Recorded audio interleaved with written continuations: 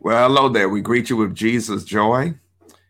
Hello there. We greet you with Jesus' joy. And what a delight it is to be able to share as far as Bible study is concerned on today.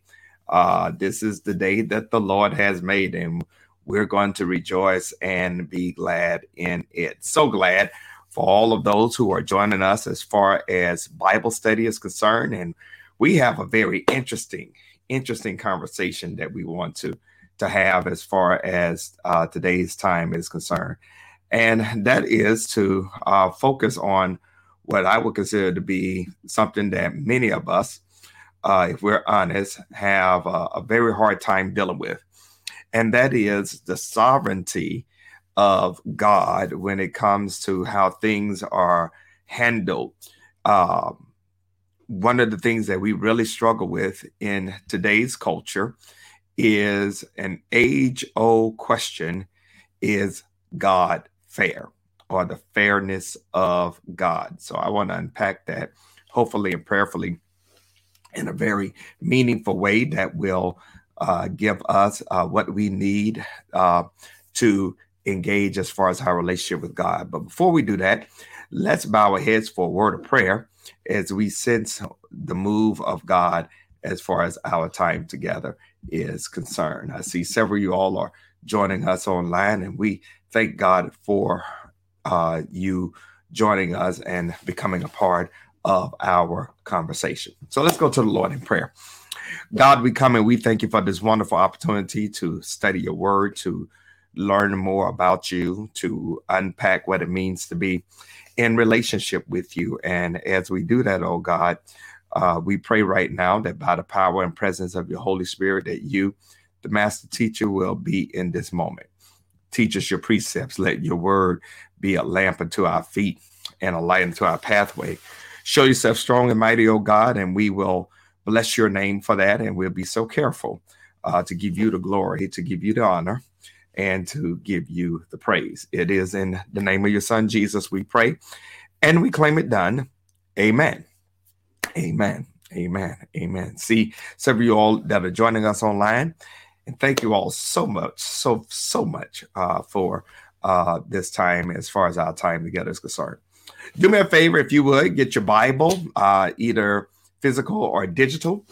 Turn with me to Romans chapter 9. Romans chapter 9. We want to look at verses 18 through 21. Romans chapter 9, verse 18 through verse 21. Romans chapter 9, verse 18 through verse 21. And it reads like this.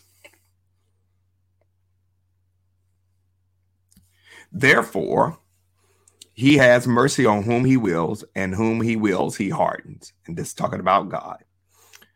You will say to me then, why does he still find fault for who has resisted his will? I want you to highlight that. Highlight that verse. Highlight that verse. That's going to be the crux of the matter. That's going to be the crux of the conversation. Verse 18, therefore, he has mercy on whom he will, and whom he wills, he hardens. Verse 19, you will say to me then, why does God still find fault for who has resisted his will? Verse 20, but indeed, O man, who are you to reply against God? Underline that. Will the thing formed say to him who have formed it, why did you make me like this? Verse 21, key verse for today, Sharon. Does not the potter have power over the clay from the same lump to make a vessel of honor and another for dishonor? Now I want you to highlight verse 21 as well. This is so rich. This is absolutely so rich. So rich. So rich. So we want to talk about deal with the fairness of God, the fairness of God. And I want to be the first to say, do we really want God to be fair? I think that's something that we need to really wrestle with. Do we really want God to be fair? And I think that the question we really have to wrestle with is, who determines what's fair? All right, I want that to marinate just for a moment. Who determines what's fair? Okay, who determines what's fair? All right. So I've had you all to highlight some things, and I've had you all to look at verses 18 through 21, and we're going to really try to unpack this in a very meaningful way that I hope and pray that will be a blessing to us. Kind of want to start this off with if it was the sovereign, eternal purpose of God to show all the sides of God's nature to both humanity and angels, and if God decided to do it on a little blue ball in a speck in the entire cosmos that we call the planet Earth, in such a way that some of them would be damned forever and others would spend eternity in joy and bliss in heaven, is that fair? Is that right? Is that a good God that will create some to be in heaven and others to spend eternity in hell? Is that fair? And if it's predetermined, who can resist it? Who can resist it? This is where I really want to unpack some stuff. Because when it comes to talking about the fairness of God, a whole lot of us missed the boat. And I want to be very methodical and careful how we unpack this. So, this question about the fairness of God, it ain't nothing new. It's an age-old question. Think about Job when he was going through all the stuff that he was going through. And if you ever read the story of Job, one of the things that I tried to help people to understand about Job is that Job was not a patient person. So we need to get rid of that understanding about having the patience of Job, because Job was going at God and his friends from chapter 5 to chapter 37. Job had a whole lot of questions for God. So let's unpack this. Let's unpack this. Let's unpack this. And I want to be, again, very, very intentional as far as talking about the fairness of God, and it's a fair question for us to ask. Okay, it's a fair question for us to wrestle with. It's a fair question to ask.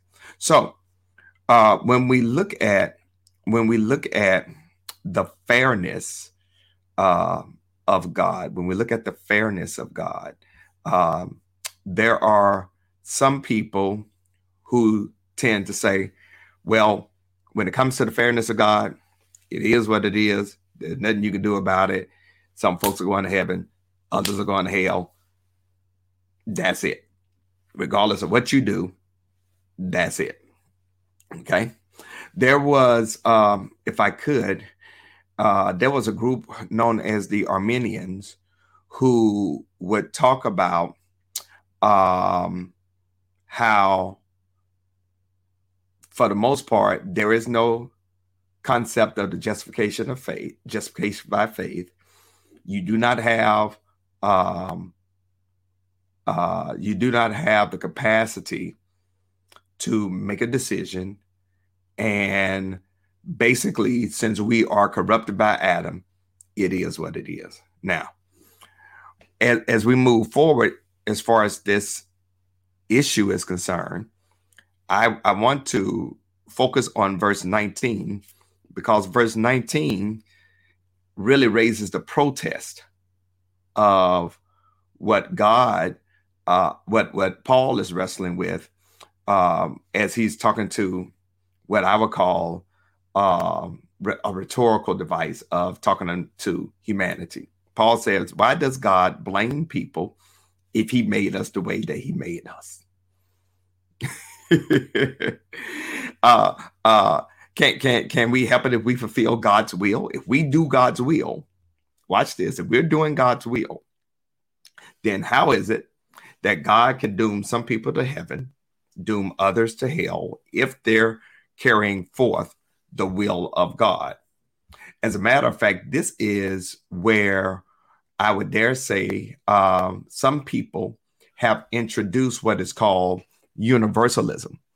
Universalism is the idea that everybody's going to be saved, okay, that everybody's going to heaven, and that everybody's good. Why? Because everyone is fulfilling what? The will of God for their lives by doing what they do. All right. That is not what this text means. And we got to unpack this in a very meaningful way. All right. So as Paul raises this question in verse 19, he comes back with a retort. And that retort is, who are we to question God? Okay. All right. Who are we to reply against God? Will the thing formed say to him who formed it, why have you made me like this? All right. Now, I got to slow walk us, because if I don't slow walk you through this, what's going to wind up happening is that when it comes time to really developing and engaging in a relationship with the divine, you're going to miss some stuff. So I really want to slow walk this. And I want to read it, if I could, from a different translation. The Message translation says it like this. Who in the world do you think you are to second guess God? Do you for one moment suppose any of us knows enough to call God into question?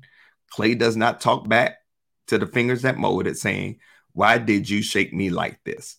It is obvious that a potter has a perfect right to shape one lump of clay into a vase for holding flowers and another into a pot for cooking beans.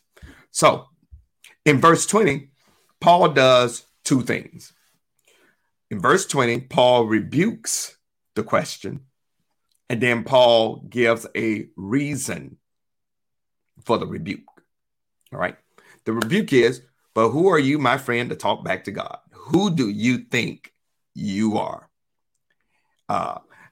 This is not a conversation. This is where some people get the idea you should never question God. Okay. From this verse, people can take the idea, well, you should never question God. You should never talk back to God. And this is where some people hang their hat as far as that rebuke is concerned. Who are you to question God or to reply against God? All right. Paul brings the reader up short, just as he's deciding that the complaint about God's fairness might have some validity, and it makes him think twice about objecting to the actions of God. So Paul is expecting the reader to respond just as Job did when God confronted him in a similar way in Job chapters 38 through chapter 42. And if you don't remember the story of Job, let me do, if I could, a quick rehash. Remember, Job was considered to be an upright man, one who hated evil, one who loved God and was considered to be a righteous man.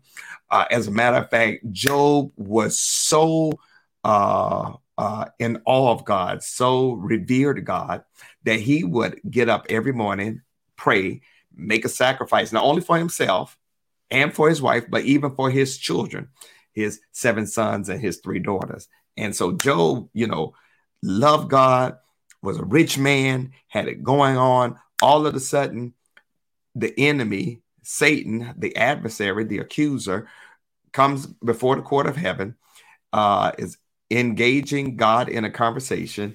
God says, have you considered my servant Job? God unleashes Satan to throw everything at Job, including the kitchen sink, but not to touch his soul, or in other words, not to kill Job. So you know the story. If you've been in church half a second, Job lost everything: livestock, cattle, sheep, camel, oxen. His children were killed by a ferocious wind. His wife said, "Why don't you curse God?" and died. Job said, "The Lord give, the Lord take it away. Blessed be the name of the Lord." His friends come back, sit with him for 7 days in silence. Then they start speaking and accusing him of every sin in the book. And Job goes back and forth, and he starts questioning God. And I mean, when you read Job, it is so insightful as far as what I call human engagement with the divine that really has as its underlying element. I mean, he's going back at God. And he questions God. God lets him run off at the mouth, so to speak, until chapter 38.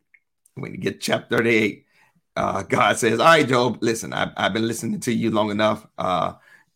You had your questions. I got mine.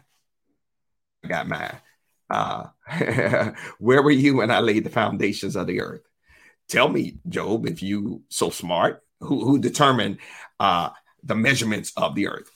Tell me, Job, you got to know who stretched out the line as far as the earth is concerned, or who attached it to its orbit, who laid out the corner. Come on, Job, you know all this." And God retorts to Job. And Job basically said, "Lord, listen, I'm sorry. Please forgive me." Job got a response from God. And here's the thing: God never answered Job's question. Did you catch that? God never answered Job's question, but God did respond as far as that was concerned. Never answered his question, but did respond. So let me press this, because this is the crux of the matter. After all, what is fair? What's fair? I want you to think about that. What is fair? Because, see, where do you get your sense of fairness? Man, woman, child. Whenever we hear something or see something, that ain't fair. Where do you get your standard of what's fair? Because fairness has to be based on, here it is, a standard of what is right and wrong. Here it comes. And you and I, as fallen, sinful human beings, cannot define perfectly what's right and wrong. Only God can. Only God can. Oh, I'm getting ready to come after us in this postmodern age of subjective morality, where what's right for me may not be right for you, and what's right for you may not be right for me. And I want to say, what's right for you or for me, if it doesn't measure up to the standard of God, ain't right anyway. I don't care what you think. Okay? I don't care what you think. What's right for you, if it doesn't measure up to the standard of God, ain't right anyway. And that's the crux of the matter. Because apart from God's revealed will, there can be no objective, absolute standard of righteousness. Everything is subjective. Everything is subjective. And that's why we live in such a crazy society, saying, well, what's right for you may not be right for me. Hold on. Here's a favorite saying of today's culture. Well, that's not my truth. That doesn't work for me. That's not my truth. All right. And so, because we live in this culture of subjective reality, and because we live in this culture of subjective truth, one person's opinion of what is fair, therefore, is just as valid as the next. In other words, if you ain't going to listen to God, then you can do whatever you want to do. And if you're not going to allow for God's standard to be your standard, then basically there's no way for us to determine, here it is, what's fair from what's not. Because if God is not the determiner of what is right and wrong, then you and I are going to have an issue of what is fair and what's not. So here's the crux of the matter. Since God is the determiner of what is right and wrong, God is the determiner of what is fair and what's not. Ooh. It's getting ready to get real good now. It's getting ready to get real good. All right. God is the ultimate determiner of what is fair and what is not human beings, which is very interesting, because even when it comes to legal matters in today's culture, while we gather facts and we present evidence and we come up with rulings based upon, quote, the law, we have to understand that even that is somewhat subjective. Okay. All right. We have to understand that's somewhat subjective. Now, here's where I'm getting ready to make some folks mad. Here's where I'm getting ready to make some folks mad. Here's where I'm getting ready to make some folks mad. And some folks ain't gonna like what I'm getting ready to say. But here it is.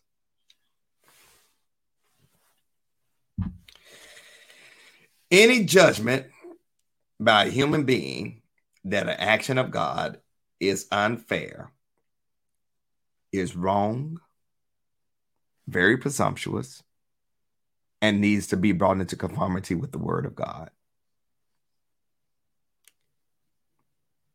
Let me say that again. Any judgment by a human being that what God does is unfair is wrong, presumptuous, and needs to be brought in line with the word of God after the objector has repented of charging God with wrongdoing.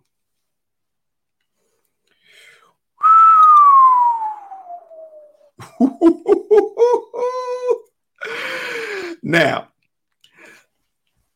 let me, if I could, put the hay where the cows can get it, because I'm getting ready to take us into some deep waters, because that is what happened in the Garden of Eden.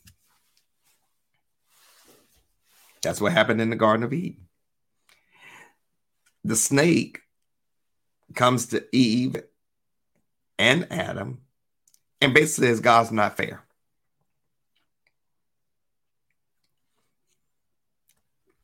God knew that if you eat of the fruit of the tree of the knowledge of good and evil, you'll be like God, knowing the difference between good and evil. All right. So this is what Satan did. Satan basically was the first person to say, God ain't fair. So when we say, watch this, when we say God ain't fair, we're being satanic. Ooh.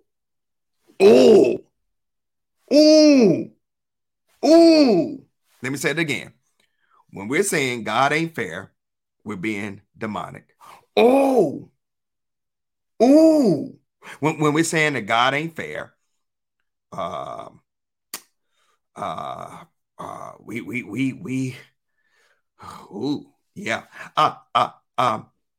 this is getting good to me. The charge that God is unfair, like the decision in the Garden of Eden to follow the devil's counsel in the preference to God's command, ultimately reveals a spirit of rebellious autonomy in the one who makes the claim that God ain't fair. So when you're saying God ain't fair, you really want to know what you're doing? You're being arrogant. Let me take off my glasses. You're being arrogant. You're making an arrogant assumption. Watch this, that you as a human being can sit in the judgment of God. Oh, listen, look. I'm telling you, some of y'all ain't gonna like what I'm teaching you right now. But when you're saying God ain't fair, you're really judging God. Now, watch this. Because we're the first to say, thou shalt not judge, and you can't judge me. But when we say God ain't fair, we're judging God. We're judging God. And who are we to judge God? And here's where the rubber hits the road, y'all. Here's where the rubber hits the road. Because in today's age of secularism and humanism and atheism and agnosticism, humanism is the idea that human beings are the center of the universe. Secularism is the idea that we can do whatever we want to, when we want to, how we want to. Atheism is the belief there is no God. Agnosticism is the idea or doubting that God exists. All of that has invaded the church, and it is taught in the church. And that's why I am teaching this right now. Paul puts it this way: who are you to talk back to God?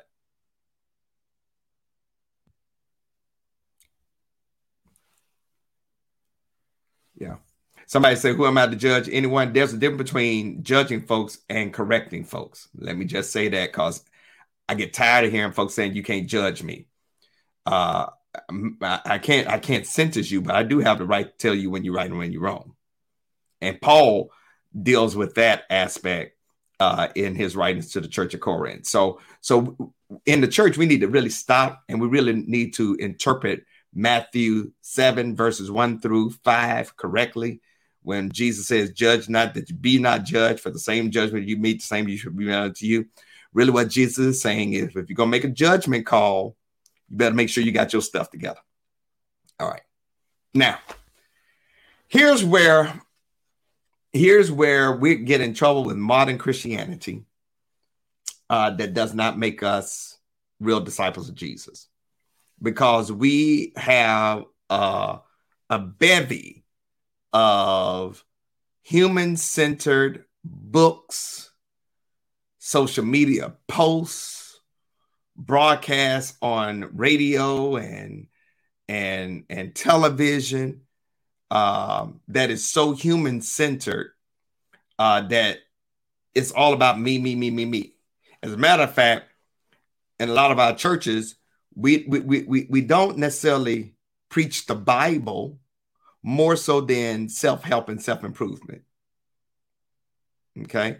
We don't talk about God more so than we talk about, how to be a better spouse, how to be a better husband, how to get your money, and all of that stuff is fine, but it's so human-centered. And worship should be God-centered. As a matter of fact, songs that are being perpetrated and perpetuated in worship day is so human. Say, I'm gonna get my blessing and all that stuff. Paul is trying to help us understand that you and I,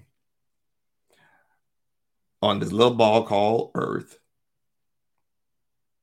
somewhere in the vast expanse of God's universe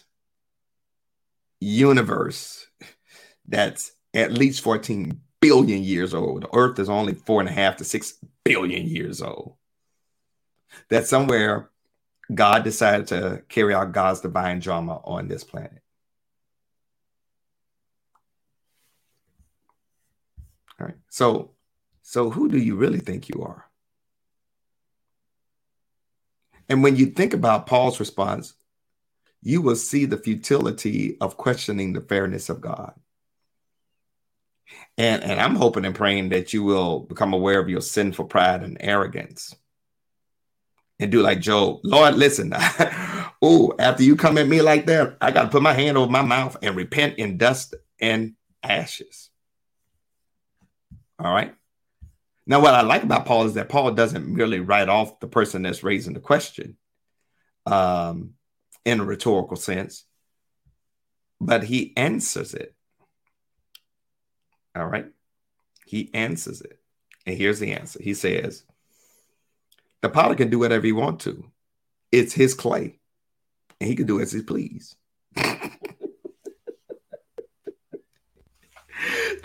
The potter can do what he wants to. He can make a pot for flowers and he can make a pot for cooking. He can do what he wants to. Yeah. See, watch this.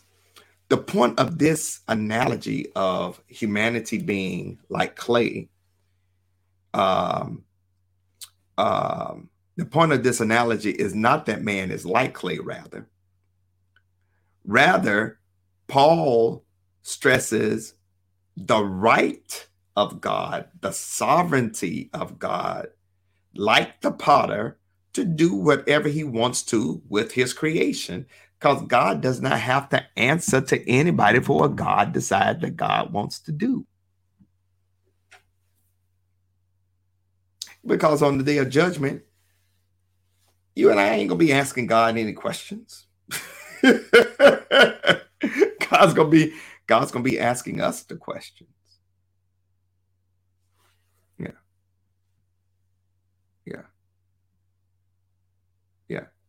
So let me drill down. So should God have created all of humanity for no other purpose than to consign them to hell? Now, let me help you understand that is not God's intent. Not because man was so precious and valuable, but because God wanted to display both sides of his divinity. We would have no recourse. And there would be no reason to protest. God can do whatever God wants to do with his own as God wishes. Now, this is difficult for some folks that's listening to me to accept this fact. But all Paul is saying in essence is this. If you don't get nothing else, get this. God is God. Humanity is humanity.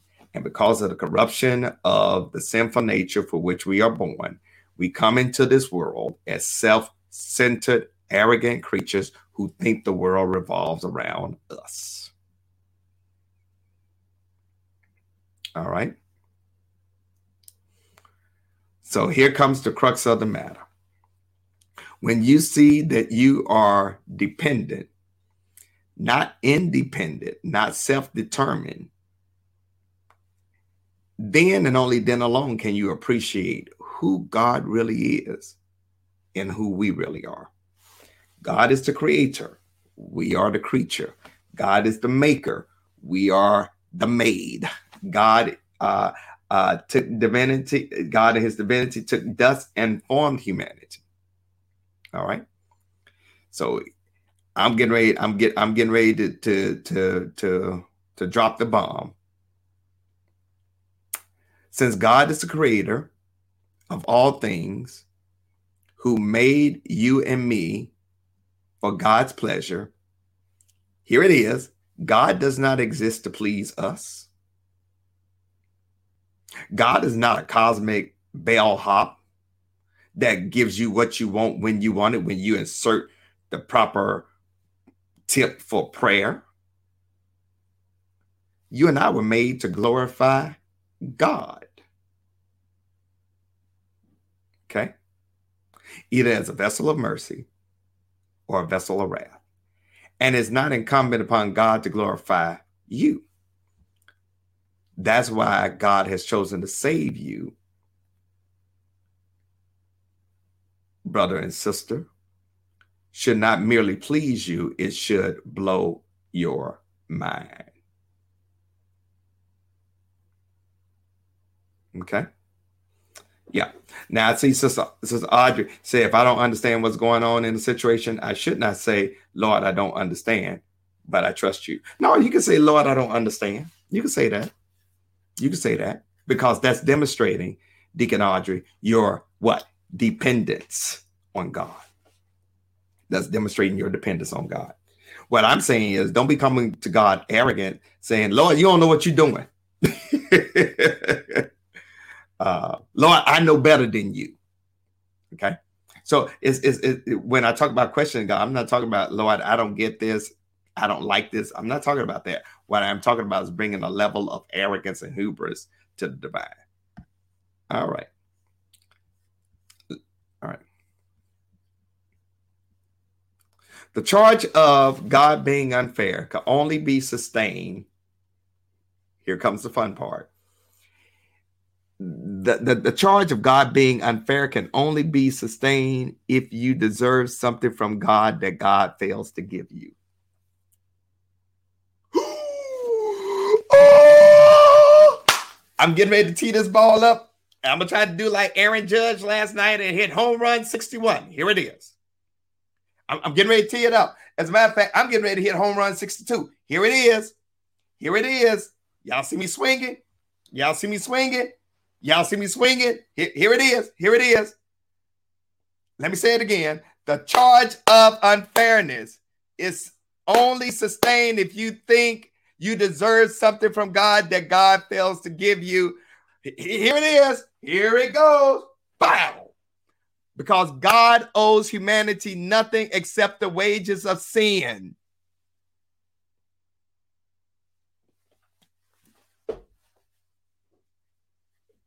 God owes nothing to us except the wages of sin, which is death. The payment of sin, which is death. So if we want to talk about God being fair, you really don't want God to be fair, because if God was fair, every time you and I sin, God has a right to take us out.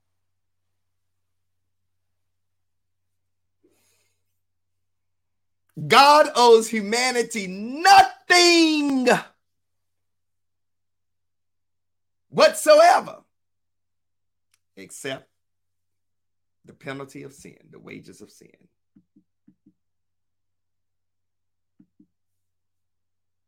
Mm-hmm. Whew. I'm gonna let that set for a moment. Let that set for a moment.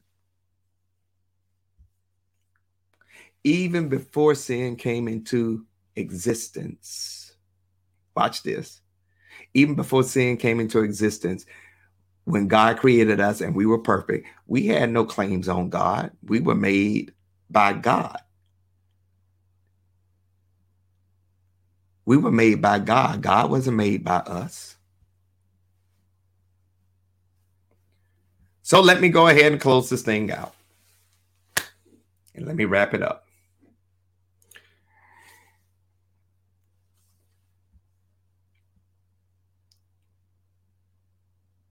Does the ultimate purpose of God make evil good? No. Evil is evil. Bad is bad. It doesn't make it good. Evil cannot be good, but God can work all things together for good to those who love the Lord. All right. Evil is a horrible, arrogant manifestation of humanity's arrogance. Evil is not a substance that can be handled like spreading butter on toast. What we have to understand is it's a relationship between God and humanity, between the creature and the creator. It is, in essence, what evil is rebellion against God that has a whole bunch of different manifestations in which God's law call sin. Here's what evil boils down to it. God says, do something, you don't. That's sin. God says, don't do something, you do it. That's sin. Sin is just straight up disobeying God. So what has happened is, now ain't no such thing as a little evil. That's like being a little pregnant, Ruby. Either you're pregnant or you're not. Either you sin or you don't. Ain't no such thing as a little evil. But the concept of evil is also used to deal with the results of Adam's sin: pain, sorrow, sickness, death, suffering because of the curse. Is connected really to the standard of what God desires for us to be. So let me close on this and I'm done.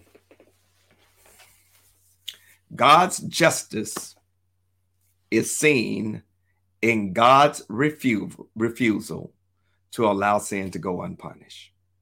God's mercy in the way in which misery restrains humanity from further sin and greater wrath. That's why we're miserable at times, so we won't go too far.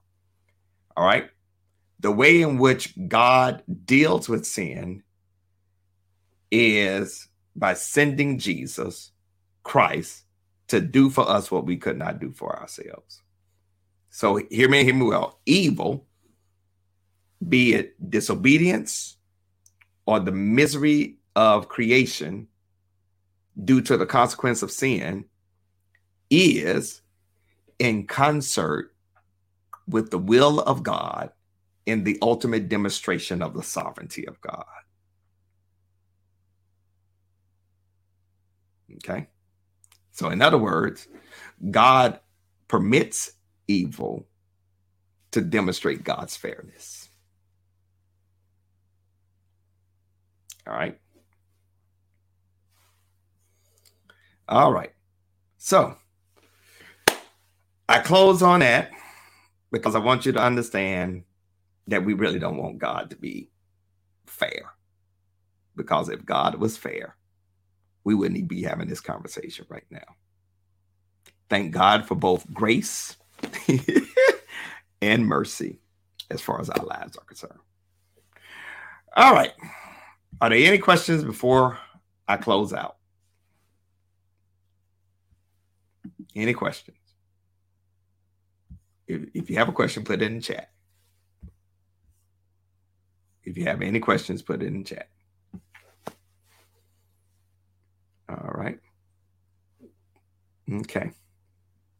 If there aren't any questions, I want to thank you all for joining us as far as this time is concerned. I hope and pray that this has been insightful. We're going to continue our lesson next week talking about the will of God. Does God's will ultimately come to pass? We're going to talk about that next week. Should have fun. And want to thank you all for joining us as far as that's concerned. So if you want to read Romans chapter 9, that's a great chapter. Just read all of Romans chapter 9, and we're going to unpack that. I'm going to focus on about 2 or 3 verses next week. Then I think I'm going to also look at Revelation. Yeah, I think I'm going to look at Revelation too. All right. Listen, as we get ready to close out, and we're moving forward. Ira said, God said, I desire that no one perish. Do you think it's fair for God to create one to be condemned to hell? God said, I desired that no one perish. Do you think it's fair for God to create one to be condemned to hell? So again, that comes with the arrogance and the hubris of God can do whatever God wants to do.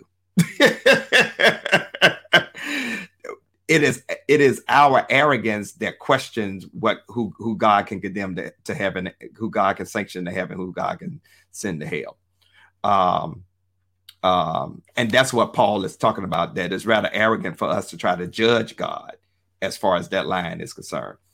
Now, what you're doing, Brother Ira, is you're quoting the words of Jesus in John when he said, for God so loved the world that he gave his only begotten son, that whosoever believeth in him shall not perish, but shall have everlasting life. For God did not send his son into the world to condemn the world, but that the world through him might be saved. So when you think about that particular writing in the words of Jesus, Jesus is saying that basically you have the choice. You have the choice.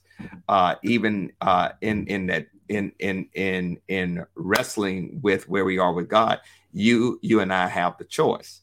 So it ain't that because God knows the beginning from the end, and we don't, because God has perfect foreknowledge and we don't. God knows how this stuff is going to come out and we don't. Therefore, it becomes mighty presumptuous for us to tell God when he's right and wrong as far as condemnation is concerned. Yeah. Because God can do whatever we want to. So, yeah. And I'll leave it at that. and that's a hard core posture to take, because basically, and it goes back to something that I said before, that if God was really fair, none of us would be here. Because the moment that you and I commit sin, God has a right to do two things. Number one, take us out, and number two, send us to hell. God has that right, because sin calls for that mandate. So the deeper question is, Brother Ira, God said, I desire no one perish. Do you think it's fair for God to create one to be condemned to hell? The moment that you and I commit sin, hell is out, it should be our lot, but it's not, because of grace and mercy, and God gives us a chance to choose Christ.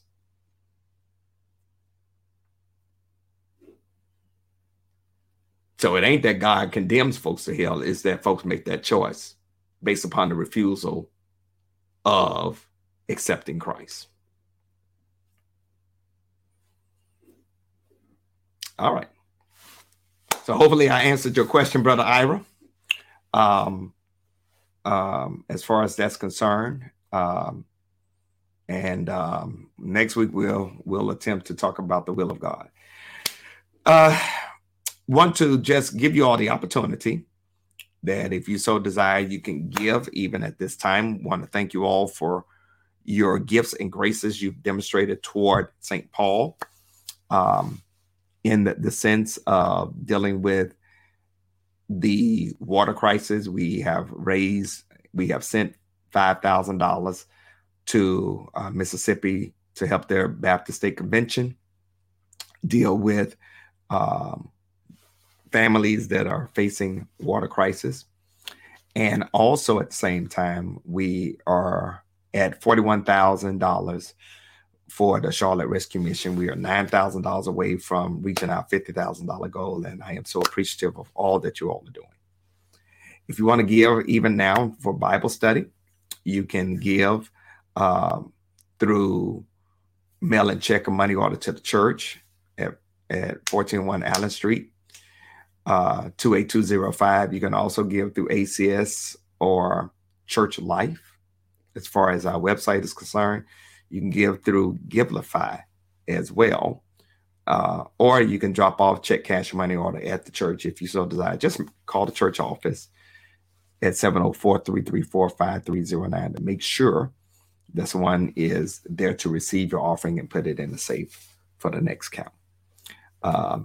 And Brother Ira, I agree with your statement wholeheartedly. God is good all the time.